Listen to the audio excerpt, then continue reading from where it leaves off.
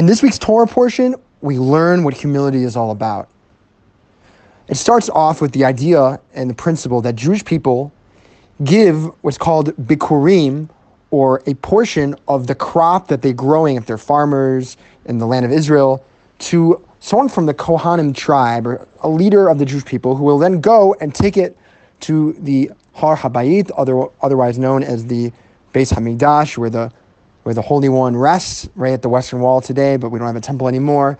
And that was taken as a sacrifice, as a commitment, a relationship between the Jewish people and the Creator of the world, and among his holy Jewish people from the Kohanim tribe.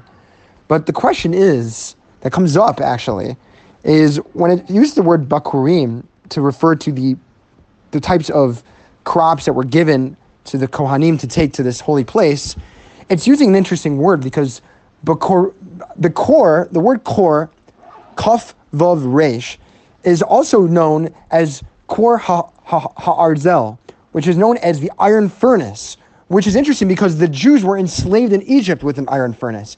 And that's used as the word here when describing a sacrifice, a commitment that the Jewish people would then give to the Kohen to take it to the Holy Temple. It was known as like a very holy, good thing. It was a way of supporting the Jewish people. So why is this thing of supporting the Jewish people and others next to the same thing as like this negative, oppressive word of what the Jews were, impoverished by in Egypt?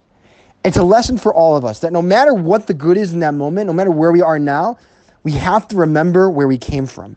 And as much as we're succeeding and we're in a really good place now, and we think our own efforts got us to where we are, we have to remember where we came from in the beginning. Shabbat Shalom.